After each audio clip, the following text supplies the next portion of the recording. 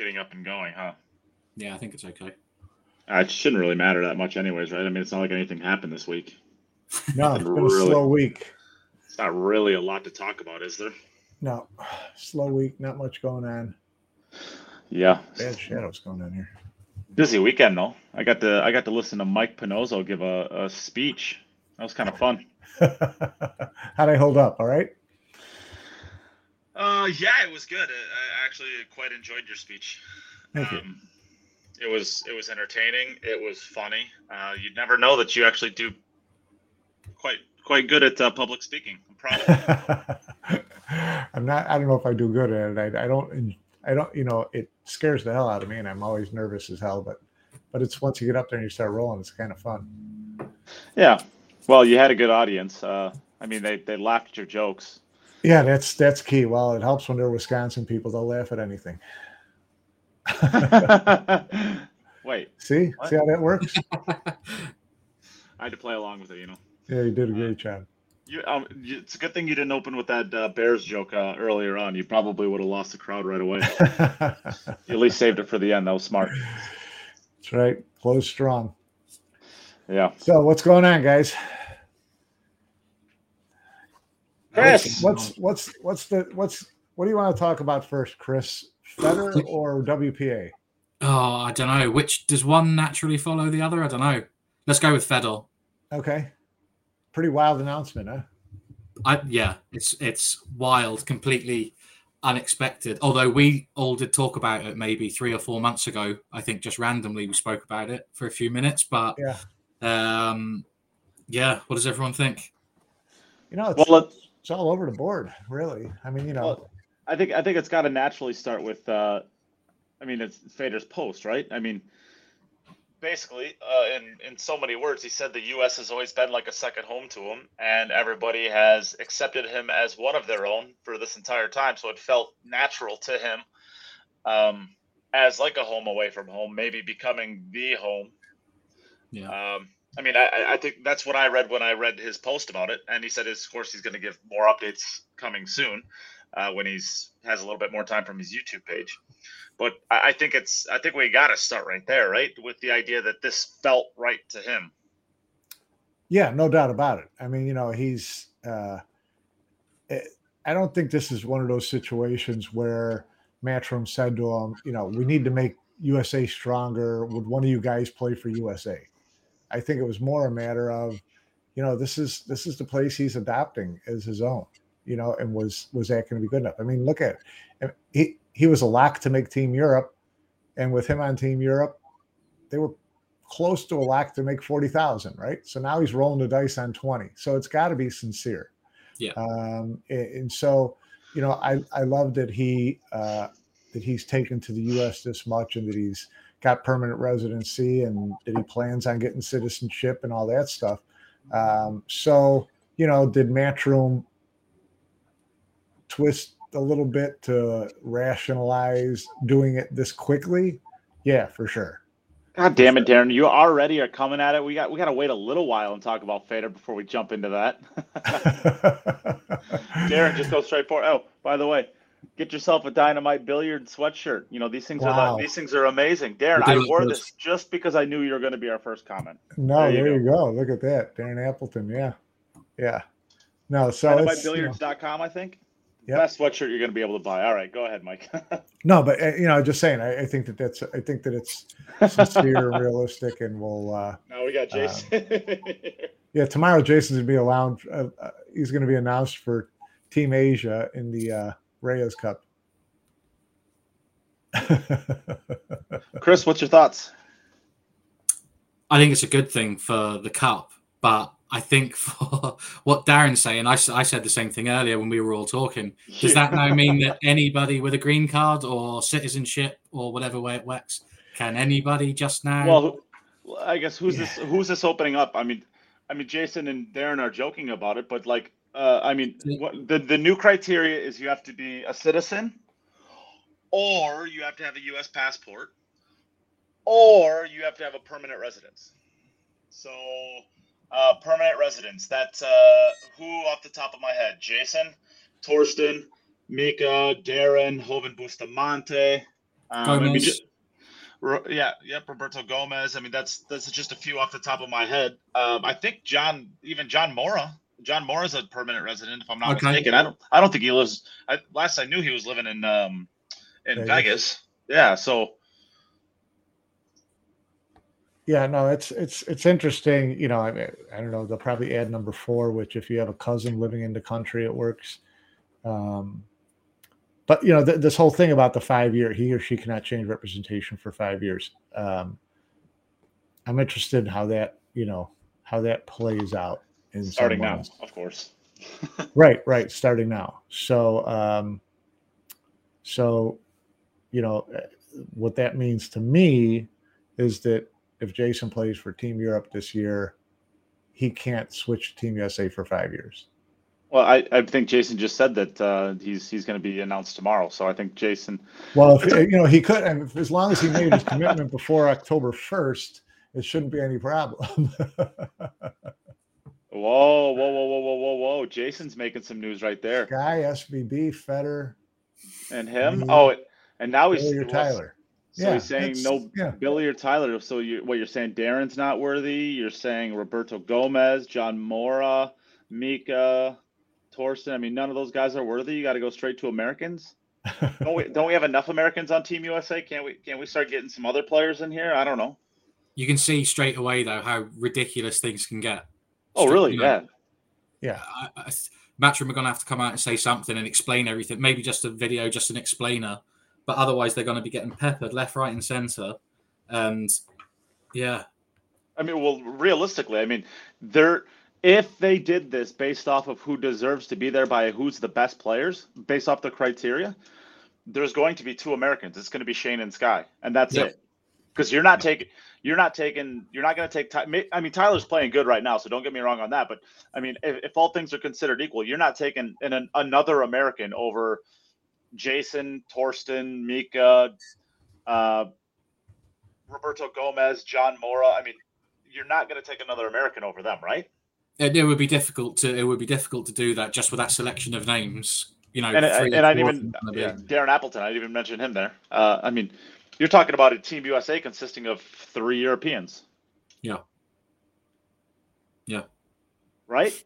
They need to explain it quickly. I think. I don't know whether they will. But it's just going to get out of control straight away. I don't know if any of the European players are pissed off about it. I don't know whether Jay or anyone will say anything, even if they were, or whether they say anything here. But there might be some of them that are a bit pissed off about it. There'll be some players that are elated because there's some guys that have been on the fringe of Team Europe for years, and Fedor in the mix just made it way harder. So for some of those, it opens up the number 3 automatic bid wide open right now, right? Yeah.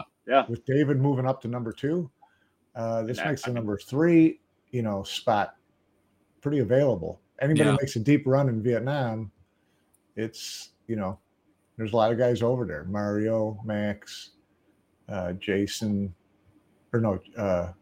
Jason. Oh, is he playing in Vietnam? Who's that? Jason. In the one starting tomorrow. He is, yeah. So lot up there. Yeah. I mean, Darren just said the green card holders.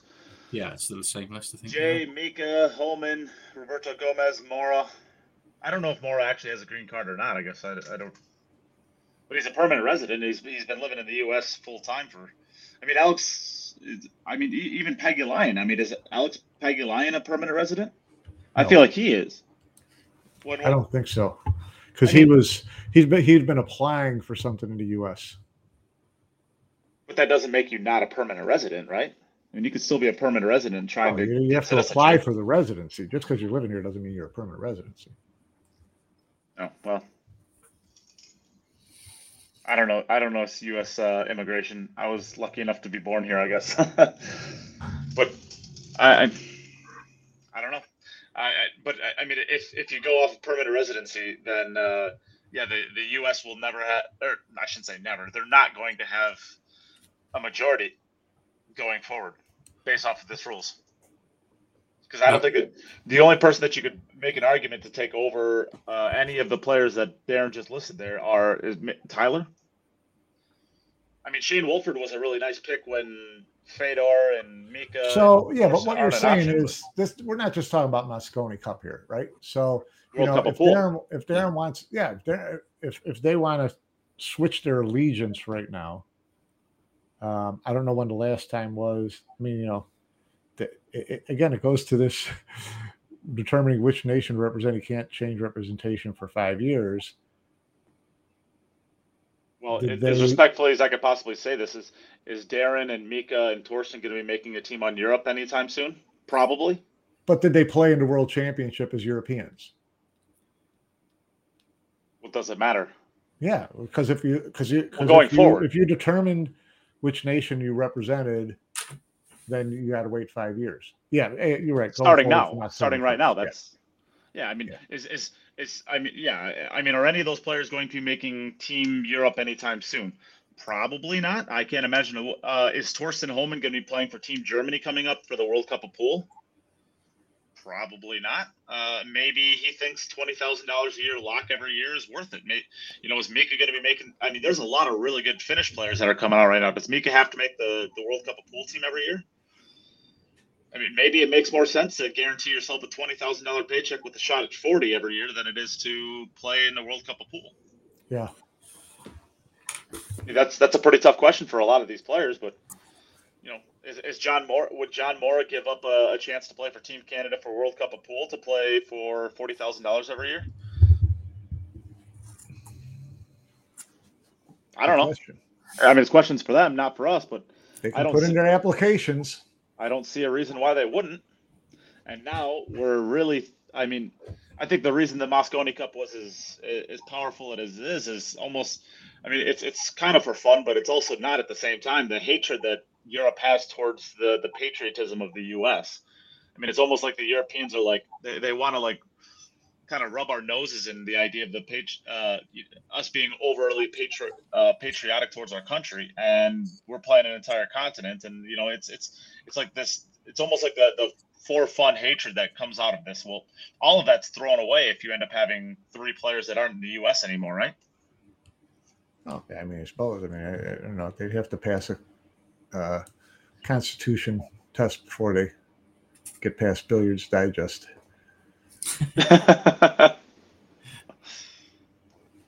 So, but here's the thing. So, beyond eligibility, what is your thought on the timing of it?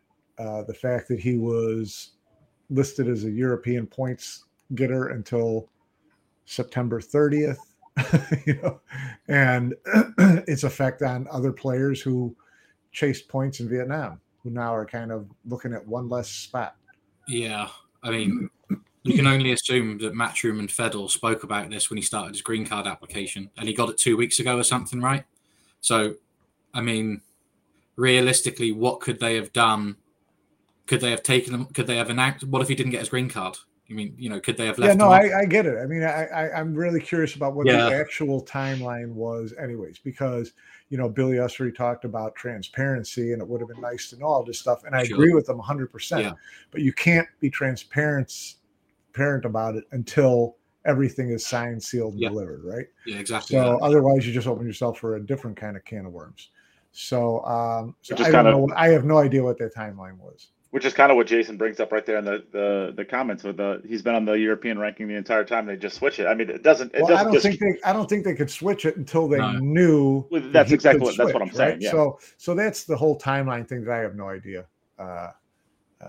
You don't think Fedor could have played for Team Europe this year? Oh, you mean because of Russian, and who knows whether that played any role in. His allowing him to get on Team USA, although I don't know. We haven't gotten to the WPA part of this yet, but why does Matchroom give a crap about anything that the WPA would put on them for restrictions anyways at this point? The Russian thing may not have been a WPA thing. It could have been Sky Sports telling them that the Russian's not going to represent Team Europe. It could have been the venue that they were, the country that they're playing in may have said we don't allow Russian athletes to play as Russian, whatever the case is. So who knows? I don't know how much of that was involved or not, but it's a possibility. Although if it was Sky or the venue, what difference does it make whether he's representing the U.S. or Europe? Well, that's kind of what I'm thinking, right? So that's why like when you're saying like he might not have been able to play anyways. I mean, obviously he was able to play, or Matchroom wouldn't have put him on the rankings. And then if it's a WPA thing, then Matchroom clearly cares a lot about what WPA thinks. So why would they care to not put him on there anyways? He's been playing under. They had nothing to do with. It has nothing to do with WPA. No. Oh, I know. Nothing to do with WPA. No. Well, yeah, and if it wasn't Sky, if Sky Sports didn't think he was eligible, then why has he been on the rankings to begin with? He's been playing under a neutral flag since he came back into the Matchroom events, hasn't he? So right, so he's playing in other events, and who knows whether this event has a different ramification with somebody. Who the hell knows? I don't know. It's a good question to ask Matchroom. I don't know if they tell us. Replying to Darren Appleton, Josh is not playing in Vietnam. Yeah, which in itself is a whole different story. Whether Fedor could have played for Europe and whether he should have are two different things. So my view would have been that he shouldn't have, or there shouldn't be any Russian athletes playing in anything at the moment until they have a new status of citizenship, which he now has.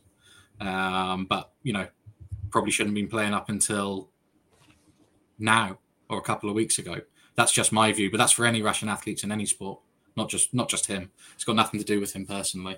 Right. Well, I mean, I was thinking, could it be Sky Sports? And then I realized, well, Sky Sports aired all of Wimbledon, and they had Medvedev and the woman, the gorilla woman, ranked number 1. So it didn't seem to be an issue for them. So I don't know, but it's possible that played some role in it. It's also possible that Federer just generally said, "Listen, is there any way I can play for USA? Because I'd really like to." I think when we get down to it, I think that'll be what it genuinely is. But the people you got to feel sorry for in the immediate term, the bad side's obviously for Billy and Tyler, isn't it? They're the two that are going to be. Well, I mean, now you've got the 4 and 5 spot open, and I agree with what Greg Hoag's saying. I agree with what Greg says. They should have announced Federer as the first wild card pick, and leave the guys chasing the points. But you can essentially do the exact same thing by maybe not writing it in stone, but saying, we're going to take the number 4 guy. Well, yeah. Why wouldn't Jeremy at this point? You want to talk about Jeremy like really stepping up and being a leader for Team USA? Why? I mean, Jeremy has rights to pick whoever he wants for the wild card. And he could say right now, whoever's number 4 gets in. I think that's it. Yeah, I think that's it. I think that JJ really wants to be a great leader for Team USA and really give some props to those players who have been chasing. Because I know that we had a little bit of a discussion in our private group, and Ray was a little upset with us. I was kind of hoping he'd be able to join for this because he's quite upset as somebody who is one of the people chasing these Mosconi Cup points. He feels like he's. I don't want to speak for him, but he seems like he says it's just isn't fair for players like him, BJ, Billy, Tyler, players like that who I have been chasing all year, invested their time and effort and resources into getting those points, to basically be told none of that matters anymore. Shane, Sky, and Fedor are your 3 picks, and I guess the rest of you can pound sand. This is how it's going to be. No, maybe JJ's stepping up and says, "All right, I'm taking number 4, the very first wild card, based off of whoever's 4th on the list." That's a solid for everybody who is chasing it. I think that would be a smart move for JJ to do, and then going forward next year, if Federer now is on the U.S. points list, then it's all moot. Then you just go top 3 again, and your wild cards for 4 and 5. So. To me, if 1, 2, and 3 are as much a lock going forward as we all kind of assume they are, then everybody's chasing wild cards from here anyway. So that in itself becomes a points list. It's not an automatic points list, but listen, if you want to get picked for 4 or 5 to play with those other 3 guys, you better be right around 4 or 5 in your points. You better get out there and play in all those events and show that you belong. And you can step up and play, you're chasing, you're putting in the effort, you're getting in the grease, all those terms. So it kind of, to me, almost serves the same purpose. Yeah. I mean, and looking at Team Europe now, obviously this opens up spots here, but where's Josh Filler on that? Josh Filler on that is a really interesting subject right now, because we know that he played in Qatar and won. We know he played in China and won. And we know he just blew off Hanoi. So now with the WPA mandate coming down that you have to make a choice come March 1st, his choice becomes really interesting, and even in how it affects him this year. Now, I don't expect him to make any decision before March 1st, any public decision before March 1st. But, you know, if you're Matchroom, if you're Ralph Eckert, what kind of spot are you put in right now to try to find out where his allegiance is going forward before you make a pick for this year? I don't think that's out of line to take that approach. Chris? I don't think it's out of line to take that approach, but whether, you know, if he goes looking for the truth from Josh on what his future plans are, whether he gets the truth out of him or not is like, probably not. You know, you're not, and I don't blame him. I don't blame him. I wouldn't tell anybody until I had to. Anyways. No, but I mean, I don't think it's going to be so. You know, in this instance, in this conversation, it's Josh. But you know, going forward, will this decision by Matchroom, will that entice encourage a couple of the American players who have missed out to go WPA route next year? Because there's a few of them that are never going to get on the Mosconi Cup team now. They're never going to play World Cup. Let's talk about that. What events you want to play in? It depends, but you know, some of those guys are sponsored by Predator as well. Predator, I hear that Predator and WPA aren't getting on particularly well at the moment, but they're going to need each other moving forwards. There's the Qataris are in the mix as well. So, I mean, how many players does this truly affect? I mean, looking at the federations that we're talking about, I mean, if you have a federation that doesn't give you financial backing, so let's look at the ones that actually do. How many players is this really affecting? Obviously, it's going to be affecting the Netherlands, Germany, Poland, Taiwan. I believe. I don't know how many are actually getting financial backing and how many are just having their travels covered. Well, but even if you don't get financial backing, you make the step away from WPA, you know, you can't play in the World 8-Ball Championship. You can't play in the World 10-Ball Championship. You can't play for your team in the World Games. You can't, if you're an Asian, you can't play in the SEA Games. If you know, so there's a lot that's involved in that.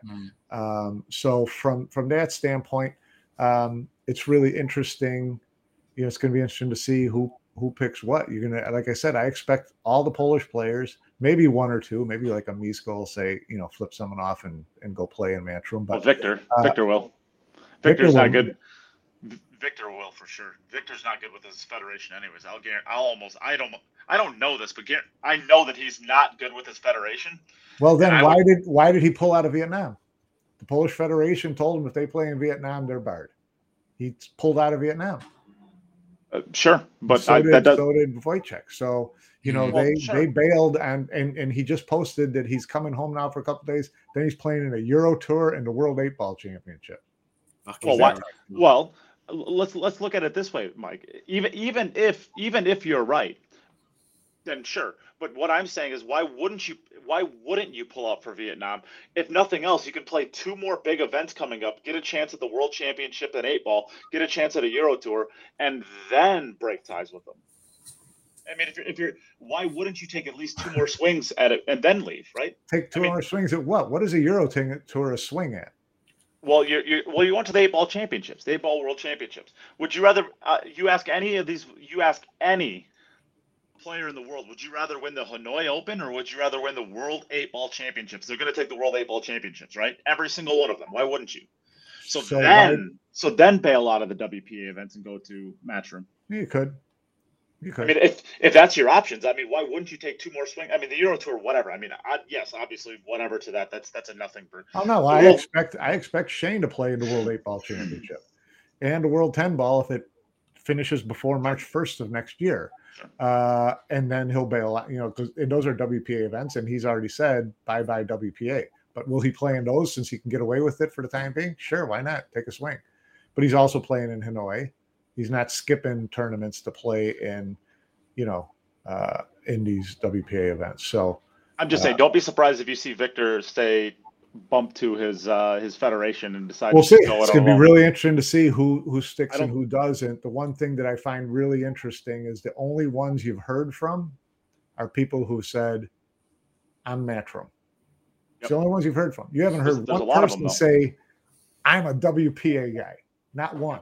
You know that a lot of them have guns to their head, and they'll have to say that in the long run. But are they charging out there, waving a WPA flag and saying, rah, rah, WPA? Not a chance. None of them. And that tells you, if you're in the WPA, that tells you what the players think of you.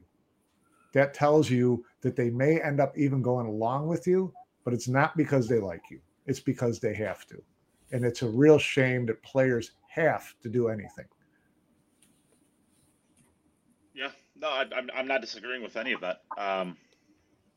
But I guess going back, I don't know who are we really talking about. Jonas jumped in and said Finland has a federation. Jonas, does that financially back them, or does that just like cover costs for like travel and stuff like that? Does it actually pay you a salary? Because that's really, I think, what's ultimately going to come down to a lot of the players is whether or not they keep their federation backing, or whether they just decide, all right, Matchroom has better opportunities for me. Is whether or not they're actually getting a salary. I know Neil. I don't know about salary, but a lot of them will get bonuses for playing in the WPA, like the European Championships and winning a medal, playing the World Games and getting a medal, playing the SEA Games and getting a medal, things like that. So they'll get bonuses for that type of thing. Yep. But is that worth giving up a Matchroom schedule for? If you I don't know. Jonas has travel expenses. Yeah, Matchroom schedule. The traveling expenses are large at a Matchroom schedule. Yeah. So you got to be ready to bite that bullet and pull up your big boy pants and go play real pool. And I think that there's some players who will weigh their options and decide travel expenses. I would rather pay my own travel expenses because I think I can still make more money. Will every player do that? Probably not. In fact, I don't think any of the Finnish players would be at that spot. But you're telling me right now that if Joshua Filler had to pay his own travel expenses, he wouldn't profit more by playing Matchroom?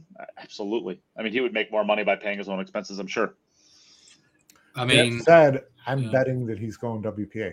Oh, I'm not arguing with. I'm not because that is the financially safe thing to do, right? I'm not disagreeing with that. I think he probably will too. What I'm really interested to see going forward is how many companies will actually start tying themselves and their sponsorship based on, like, if Josh decided to go Matchroom, would Predator then pull out from sponsoring him? Because he's getting a salary from Predator. That Matchroom and Predator are not good by any stretch of the imagination. Do you think that any of these players' sponsorships are going to be predicated off of which side they choose? Yeah, definitely. I think that's just a given for the Predator players. Certainly the ones that are salaried, decent salaries. Josh, people like that. But I would think that between Predator and WPA, Go ahead, Chris. between Predator, the WPA, and the people in Qatar, I think between them, some players are going to the players that go across to the WPA. Some of those guys are just going to be on a salary to start with. I think some of them are going to be incentivized pretty heavily to go that way. It'd be interesting. It's going to be interesting to see what the WPA calendar looks like next year. Yeah, but I think there was 12 events on there last I checked. Like they claimed that they put out. How much was it? 5 million's worth of prize. About 5 million, yeah. 5 million they put out in total prize fund. Yeah. I don't know, if you went across to the WPA and you won every men's tournament available, how much of that 5 million would be yours? Maybe 300 grand or something. There's a number of events in there that are women's event. There's a hayball event. That's what I mean. There's a blackball event, and there are things like that. So yeah, it's obviously, if you look apples to apples, it's pretty close between the Matchroom total and the WPA total.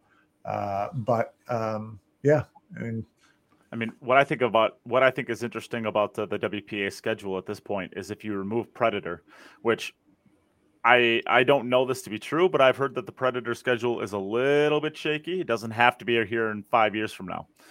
If that were to falter through, that WPA schedule looks pathetic, to say the least. Well, I mean, you look at schedule. I mean, it sounds like Qatar is buying in with their commitment by being such bullies, because the guy who runs the Asian Billiard Federation is from Qatar.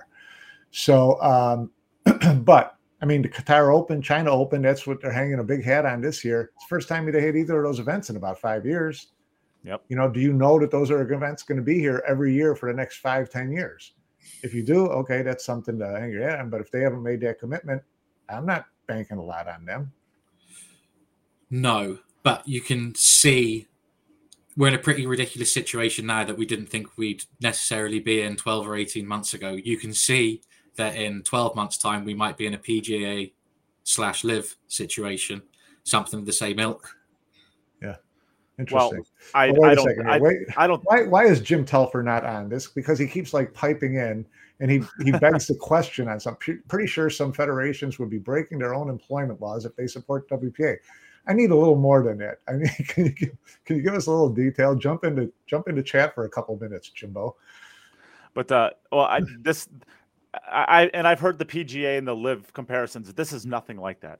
I mean, it can get to that situation pretty quickly. Something similar to you've got split. It can get to that easily. Essentially, what happened with that is like the live has billions of dollars in oil money that Qatar. they can buy their way. Qatar. Yeah, but they've done nothing to actually show any of that money. Yes. The live went and bought 25 of the 40 best golfers in the world, and then Qatar basically bought their way into the PGA. Qatar put on one event that was better than most of the events that they've won the last 10 years, which were the worst basically events. Bought their way into the PGA. I mean, what is it's not to like live came in with the money to upend the industry. Matchroom is not coming. Matchroom is the staple at this point. You can say whatever you want about the WPA. It's been around long enough. The WPA is offering up nothing new. Matchroom is not coming in with money. They're coming in with events. And tied to events is the money, right? The Matchroom is actually up. Matchroom is the one that's actually doing the things here. WPA, if the WPA came and decided to spend $50 million on players around the world and said, all right, you're now a WPA player, we're going to pay you $500,000 a year. Sure, they can come to Matchroom and try to negotiate some sort of settlement. But if they got promoters, that happens. Yeah. If they, I'm sorry, I lost my train of thought. What were you saying, Nate? The PGA and the live, it just doesn't do anything for me. It's not the same situation because I agree, live bought their way into the PGA. What I was going to say is the WPA, they're not promoters, right? They promote the sport in general, but they're not event promoters. They link on with preventative owners, so they're not going to pay anybody anything. What the WPA is doing with this move, to me, is showing Matchroom that they have power at the federation level, okay, which they do, and so they're protecting that, and they're flexing that muscle. Now, what I will say about Matchroom and their events going forward that nobody has really talked about. We keep talking about the top players and the top tier and all this kind of stuff. A friend of mine brought this up yesterday to me. You look at events like the European Open in Germany, right? 256 players. Where's the bottom 128? Broke. No, it's all deadwood from Germany, right? You go to the Spanish Open, 256 players, bottom 128 Spanish players, deadwood. Okay, now you go into next year's tournament, those 128 players ain't playing because they're the ones who then play in that event, and they can't play in their local tournaments. They can't play in national tournaments. They can't play in club tournaments. They can't play in anything that the German Federation runs, right? Now you took 128 players out of the equation. That's power and strength where not a lot of people are looking. And on top of it, you are removing a handful of pros that have to play for the federation too. You're removing a Joshua Filler on top of it. Well, we saw it happen in Vietnam. And this hasn't even really kicked in yet fully. And I think Emily said that upwards of 70 players, Vietnamese players or Asian players there, pulled out of fear, not even direct bans, but just out of threat, right? So he had to replace those. So again, you get into some of these other tournaments where you're in Europe, especially if you're in Europe and in Asia, I guess, you're depending a lot on those local players to beef up that field, right? That may change a lot. I never thought about that. Yeah, I never thought about because I was just at the U.S. Open, and there is a lot of deadwood in there. There's a lot of dead weight. There's a lot of. With that being said, though, I mean, as somebody from the U.S., I wouldn't be worried in the slightest about U.S. doesn't like that. Yes. Yeah, well, I mean, I don't have to worry about it, right? I mean, I don't have any federations that. Well, the interesting thing is going to be, and you said you're going to have Shane Tyree on at some point. Is how is the BCA going to handle American players? Because they're going to be by the vote, they're going to be obligated to tell Shane next year, you can't play in the next World Games. You can't play in the World 8-Ball Championship. You can't play in the World 10-Ball Championship. You can't play in the World Team. Now, someone like Shane probably doesn't care, but you've got enough American players who are going to play in all these events in the U.S. regardless and match them against regardless. So who are we going to be sending to these tournaments? Savannah Easton is going to represent the U.S. in the men's division. I got second last weekend. I got second in the Wisconsin Billiards Hall of Fame tournament. Can I go? Yeah, you're not wrong. Honestly, you're not wrong. So, I mean, there's a lot to this that's going to work itself out in the next couple of months, and before March, there's going to be a lot of positioning, threats, lobbying, buyouts, whatever there's going to be. But there's going to be a lot of posturing in the next couple of months, which is, for us, it's going to be great. We're going to have podcasts every 6 hours. Yeah. I guess the only true winners here are Joey Ryan, Melina Mike Pinozzo, Nate, Chris, Jim. We have all the content we could ever possibly dream of. That's right. If Jim could ever get time off his job. Well, working stiffs. Jim thinks he's better than us. Jim doesn't want to hang out with us. Yeah. So I don't know. What do you think's going to happen, Mike? You've been around this industry for 21 years. How long? What do you actually think's going to happen? 21 years. I'm trying to be nice to you. Please. I got it half right. 21 years old. I've been in the industry for 43. Got it half right. What do I think is going to happen? It's a real wild, it's a real wild card. I would, in the perfect world, Matchroom and the WPA would get back to the same table, and Matchroom would say, listen, what do we need to get your stamp on these just so you guys will go away and do your own stuff and let us do our stuff and not tell players where they can't and can't play? How do we work that out? That to me is the ideal situation. Can that happen? Doubtful, but there's solutions out there. They're both penalizing themselves. They're both penalizing all the players. I mean, I don't know at what point they sit up there and say we're doing what's best for the sport. And I think the court of public opinion, to a certain extent, could force them to get in the same room. Chris, what do you between think? The players and the fans, really kind of imposing their will and saying, this isn't your sport, Matchroom. It's not your sport, WPA. It's our sport. It's everybody's sport. Figure it out. Well, yeah. And I see a couple of people talking about a players union. I don't understand what a players union. No, players union is the dumbest. That's not. It's not going to. What does it do? I mean, if Matchroom and the WPA have more leverage, I don't care if every single player banded together. It isn't going to change what either side is going to do ultimately. Because I think you're wrong there. I think it sure could, but I think a players union is way premature because you need to have the actual structure in place for what this tour is going to be before the players have something to unionize for. Okay. Who are they talking to? Well, I guess what I was going to say is like, even if every single player does band together, I mean, they're only going to be choosing the side that's going to win anyways, right? Because there's enough players that are all going to get on one side of it regardless. Well, they will determine which side wins. Well, yes, there's not the players. Yes, they're not going to that's what I was go going with to whatever. They determine which sides win. There aren't enough players in this game with enough profiles that can actually move the needle to where you can split them up. So whatever side gets the most players, it's going to be just the same as a players' union to begin with. There's not going to be much of a difference to it by the time that if you take Sky and Shane and Fedor and Jason and Darren and Koping Chung and Koping, all these, and you put them on one side of it, or even if you just split them up and have one more over here, whatever side gets the most players is going to be the one that wins. There's just not enough to go around.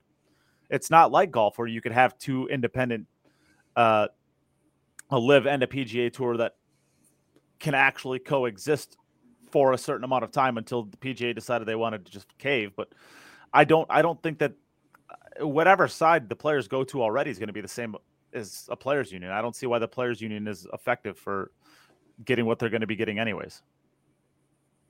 Yeah. Yeah. I guess. I don't know. Anyways, Chris, I don't know, Chris, what do you think on this? I think Matchroom are just going to forge ahead and do what they want to do anyway, and it doesn't, to a certain degree, matter what players they take with them. The players that are going to be the best known, most famous, well-recognised players in pool are the ones that Matchroom are going to put on Sky Sports and DAZN and all the other networks around the world. They're the guys that are creating the content and selling it. Matchroom already work in a sport that is massively devised in boxing. You know, it's massively devised, fractured. Matchroom won't have any issue if 30 of the top 100 players go to the WPA. It literally won't matter to them. They're going to be selling the WPA and those guys. They're not going to get a tournament on TV, are they? That's going to compete with Matchroom's product. So why would they give a shit? Not worldwide. What does it matter to Matchroom? Doesn't matter at all. No, it doesn't. But like I said before, I think Matchroom's got some hurdles it's going to have to jump. Getting into some of these countries, getting buy-in from the players, at the lower level, if they still want to continue to have 256 player events in different places in Europe or go into Asia. I mean, the Vietnam Open, the ACBS tried to pressure the venue and the promoter into shutting down the tournament, right? And then they went after the players. After that didn't work. So, Matchroom is going to come up against this time and time again, going into certain countries, especially it'd be really interesting to see what's going to happen next year in Fulda. Well, really now that see what happens next year in Spain. Yeah. Spain's now that kind of is settled, not anywhere near Germany's federation, but those federations in those countries, they wield a lot of power. Yeah.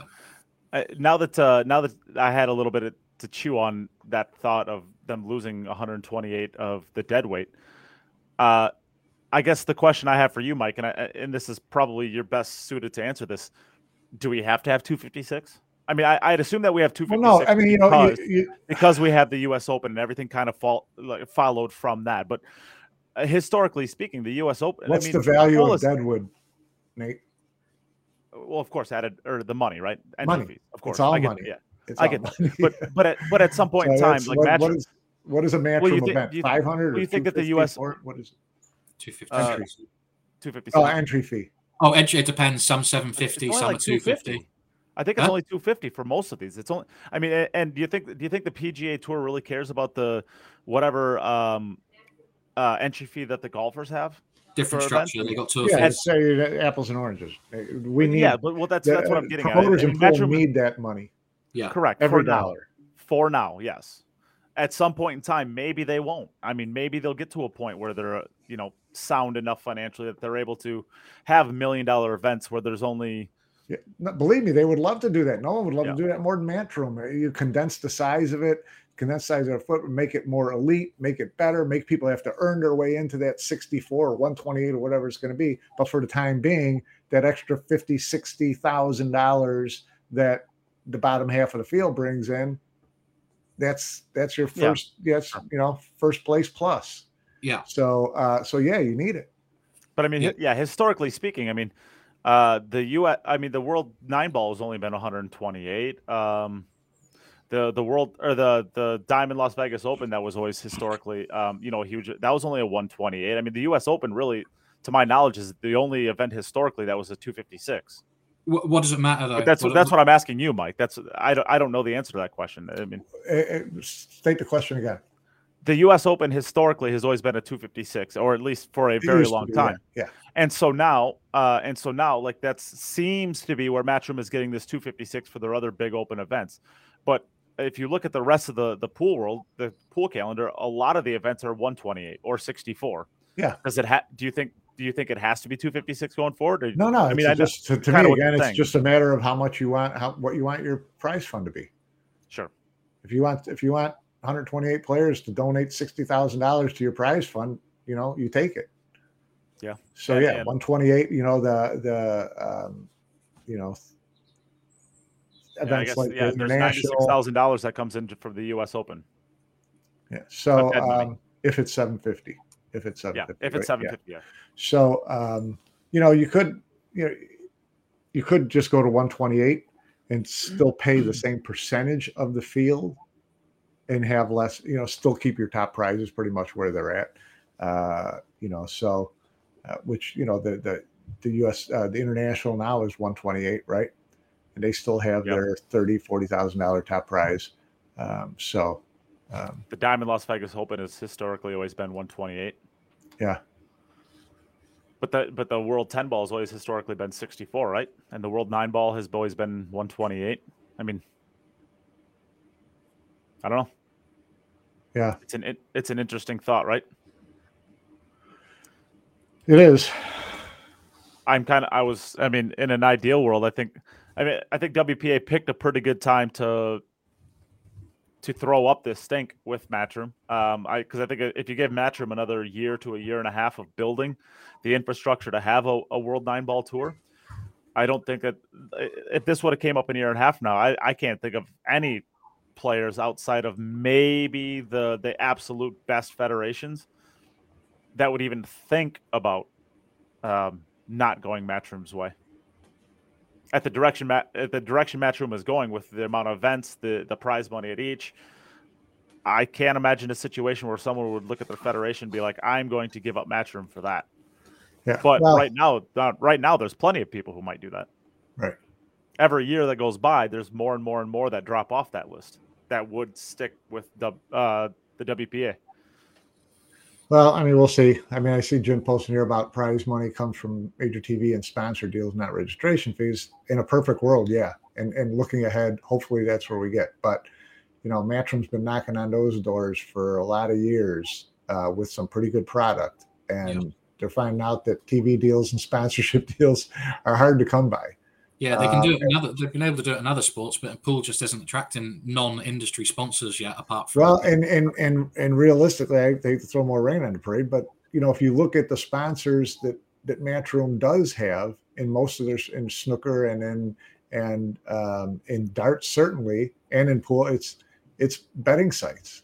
Betfred, okay. Bet365. So and for the Moscone Cup a couple of years ago, they had like a Kazum or something like that, right? Yeah. Well, yeah, that was part of it. But you're not gonna be able to rely on those people too many more years, because there's legislation going down in pretty much every country in the world that's going to start stopping those companies from advertising in events like this. I think it's already been passed in the UK. It's already been passed. So it's going to have to. They're going to have to find some replacements for that. So thankfully they've got their boxing deal, which, butters the bread for a good number of years to go. But, but they got their hands in a lot of different pots as it is. So, yeah. Yeah.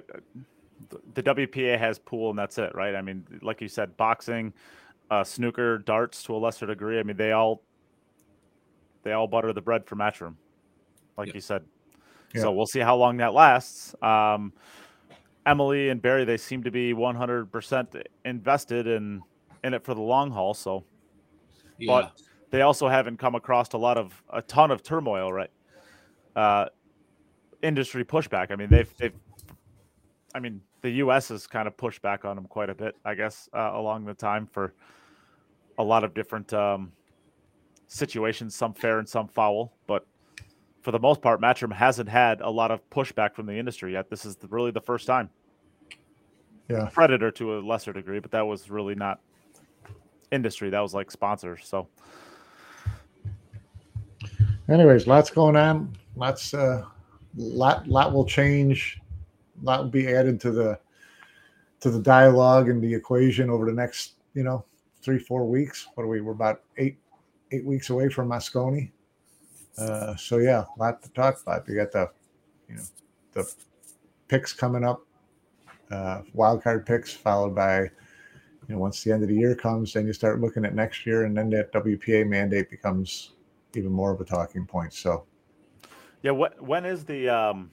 Do you know off the top of your head when the Las Vegas Open and the World 10 Ball are? End of February. They're supposed to run right into like March 2nd. Yeah. So. Because it always finishes. I wondered how much of that I wonder how much of that played into the March 1st date. Yeah, everything. Because if it's a big event that you want a lot of participation in, you tell everybody you're not going to chop them at the knees until after the event's over. Yeah, March 4th seems like a better date if you're not trying to cause controversy. Well, I think March 2nd is the end, or March 3rd is the end of the whole CSI. As far as I don't think there's any dates. I haven't seen dates set for the World 10 Ball yet. I just saw dates set for it's always at the tail end of the Las Vegas Open, right? I mean, there's always a 1-day gap, and then the World 10 Ball starts right after. Yeah, but then after the World 10 Ball ends, there's usually still a day or two of CSI amateur events. So that's what ends on the 3rd. I don't think that's right. I think it always ends. I think the pro event ends on Saturday usually, and then the amateur event always wraps up on a Sunday. It could be. I don't know off the top of my head, but I guess you said it wraps up. Let's say the 3rd, something like that. Like that. I think March 3rd is a Sunday. Okay. So that makes sense. Yeah, it always wraps up on a Sunday. So the 1st is a Friday. The pro event is probably done on the Saturday. That's usually done on the Saturday. Well, if you make the finals, you got to make a decision. Yeah, I was going to say, if you make the final four. I'd love to see it get down to the final 4 and all 4 guys go, see ya, gotta run. Oh my God. Or the only person that's left is like some federation, like a pole or like Josh or something like that, and the other 3 just forfeit and they end up getting a bye to the to the championship. Wow. Jason, you're out there in the chat. If you're in the final 4, if the 1st is the deadline and you're in the final 4 of the World 10 Ball Championships, are you going to finish out the tournament if that bars you from the rest of them? No, the final 4 guys, they're just going to chop it and go. Chop and run. A lot of taxes on those chops. Chop and run. I feel like that's actually like a real question. I mean, if the WPA decides to do that, listen, if it's March 1st, March 2nd, March 3rd, they'll figure it out. This is not, Oh, he's not going to play any of them. All right, well, there you go. I guess we have our answer. If he's not going to play any of the events, he sure as hell doesn't care about the pulling out. Yeah. Interesting. Shane said he's not playing them as well, right? Shane said Matchroom only. Jay said Matchroom only. Well, no, they're going to go with Matchroom, but from what I understand, Shane is playing the World 8 Ball, and Shane is playing the World 10 Ball. Wow. Because as long as you can get a big tournament like that in before the deadline, have at it. Take their money and run if you can. Jim, I guess my point is if the WPA is going to ban you, I mean, I guess I don't know what Matchroom hasn't necessarily made as black and white as the WPA has, but I can't imagine a situation where the World 9-Ball Tour is going to allow WPA players, but the WPA is not going to allow World 9-Ball Tour players. Oh, I think they will. I think they absolutely will. You think so? What's that? He's saying, will Matchroom ban players who play in WPA events? They don't need to, number one, but if they definitely don't need to. But yeah, but either way, they're just going to welcome everybody with open arms. I'd assume. Yeah. Why would they? There's no upside to that. Jim, you're right. You can play in the finals and not get banned because it's an actual WPA event. So you really wouldn't be playing in a non-WPA event until after that event is over. So, yeah, I guess that was kind of obvious.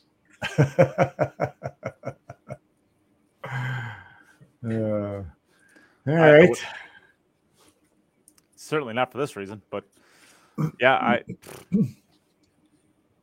don't know. Nate, do you think you guys have got a chance to win a Mosconi Cup now?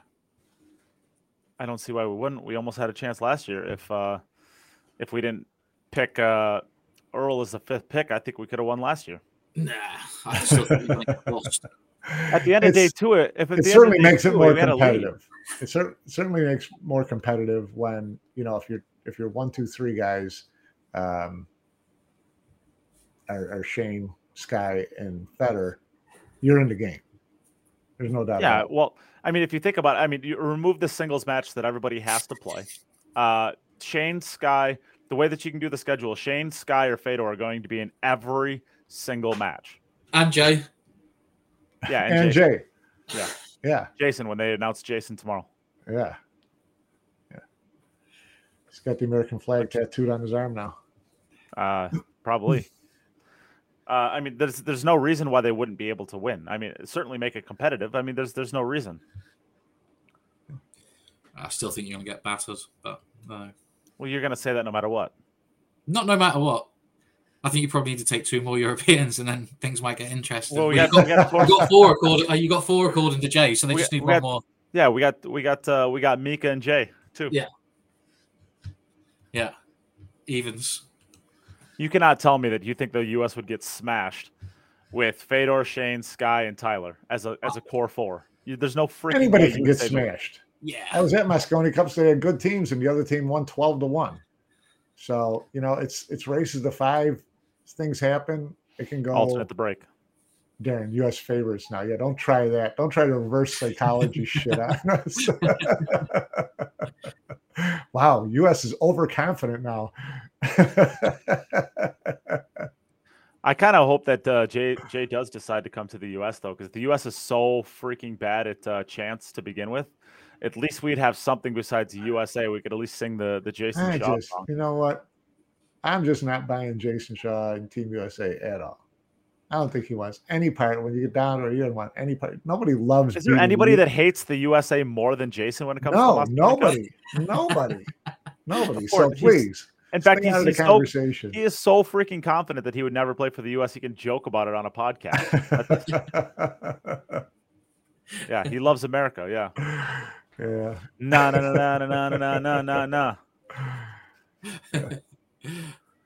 I don't know. What is there anything else we want to discuss? I know Mike's got a dish out of here, but Chris, is there anything else you want to talk about? We're going to talk tomorrow anyway, aren't we? After Fedor puts his video out and after Jay announces himself for Team USA, we've really got a load of shit to talk about. Yeah, I mean, I guess it seems like this is a multiple podcast kind of week. Seems right. Yeah. And I know at some point in time, Mike announced it earlier, kind of hinted at it. Shane Tyree is going to be coming onto the podcast at some point in time, hopefully this week, to talk about the WPA decision. So that'll be a fun one. Yeah, that'll be good. Lots going on. In his defense, the BCA did not vote in step with the eventual ban. Oh, wow. Correct. Okay. So I will give the BCA credit. I will give Shane was the one who went to Atlantic City to try to have a last-second sit-down with Emily before he went out. And he was there right away. And he was there, and she said she really wasn't interested, which is her prerogative. But I give him all the credit in the world for taking swings on behalf of the U.S. So, we'll be interested to see what he says. It will be very interesting to see what he says. So we will have another podcast at some point in time this week, probably 2, actually. So I guess if we're going to close it out there, I got to give a shout out to our sponsors that make the podcast possible. If you're checking us out, it's because of all of the great support that they do. So thank you to Jacoby Custom Cues, JacobyCustomCues.com. They are the best in the business. They support a ton. They do so much to give back to the industry. Billiards Digest, Mike Pinozzo. Thank you, Mike. Get yourself a Billiards Digest subscription. Insight Performance Coaching, Salado, Digital Pool, Onboard Sportswear, and Horo Tips, as well as we will give a shout out to the Patreons that allow us to continue doing the show. So all of the Patreons that continue their support month after month after month. We will give a shout out to them once I get that up, because I exited out of everything because, well, Double Dave Q's, Dave Wiersma, we have Ed Ladawi, Cody Weddick, who is also in the chat. Thank you to all you guys that give the support back to the podcast to allow us to keep doing this. And with that, we will tune out for this week. Thank you to everybody who tuned in, and see you next week. USA forever, Jason. America. Stars and stripes.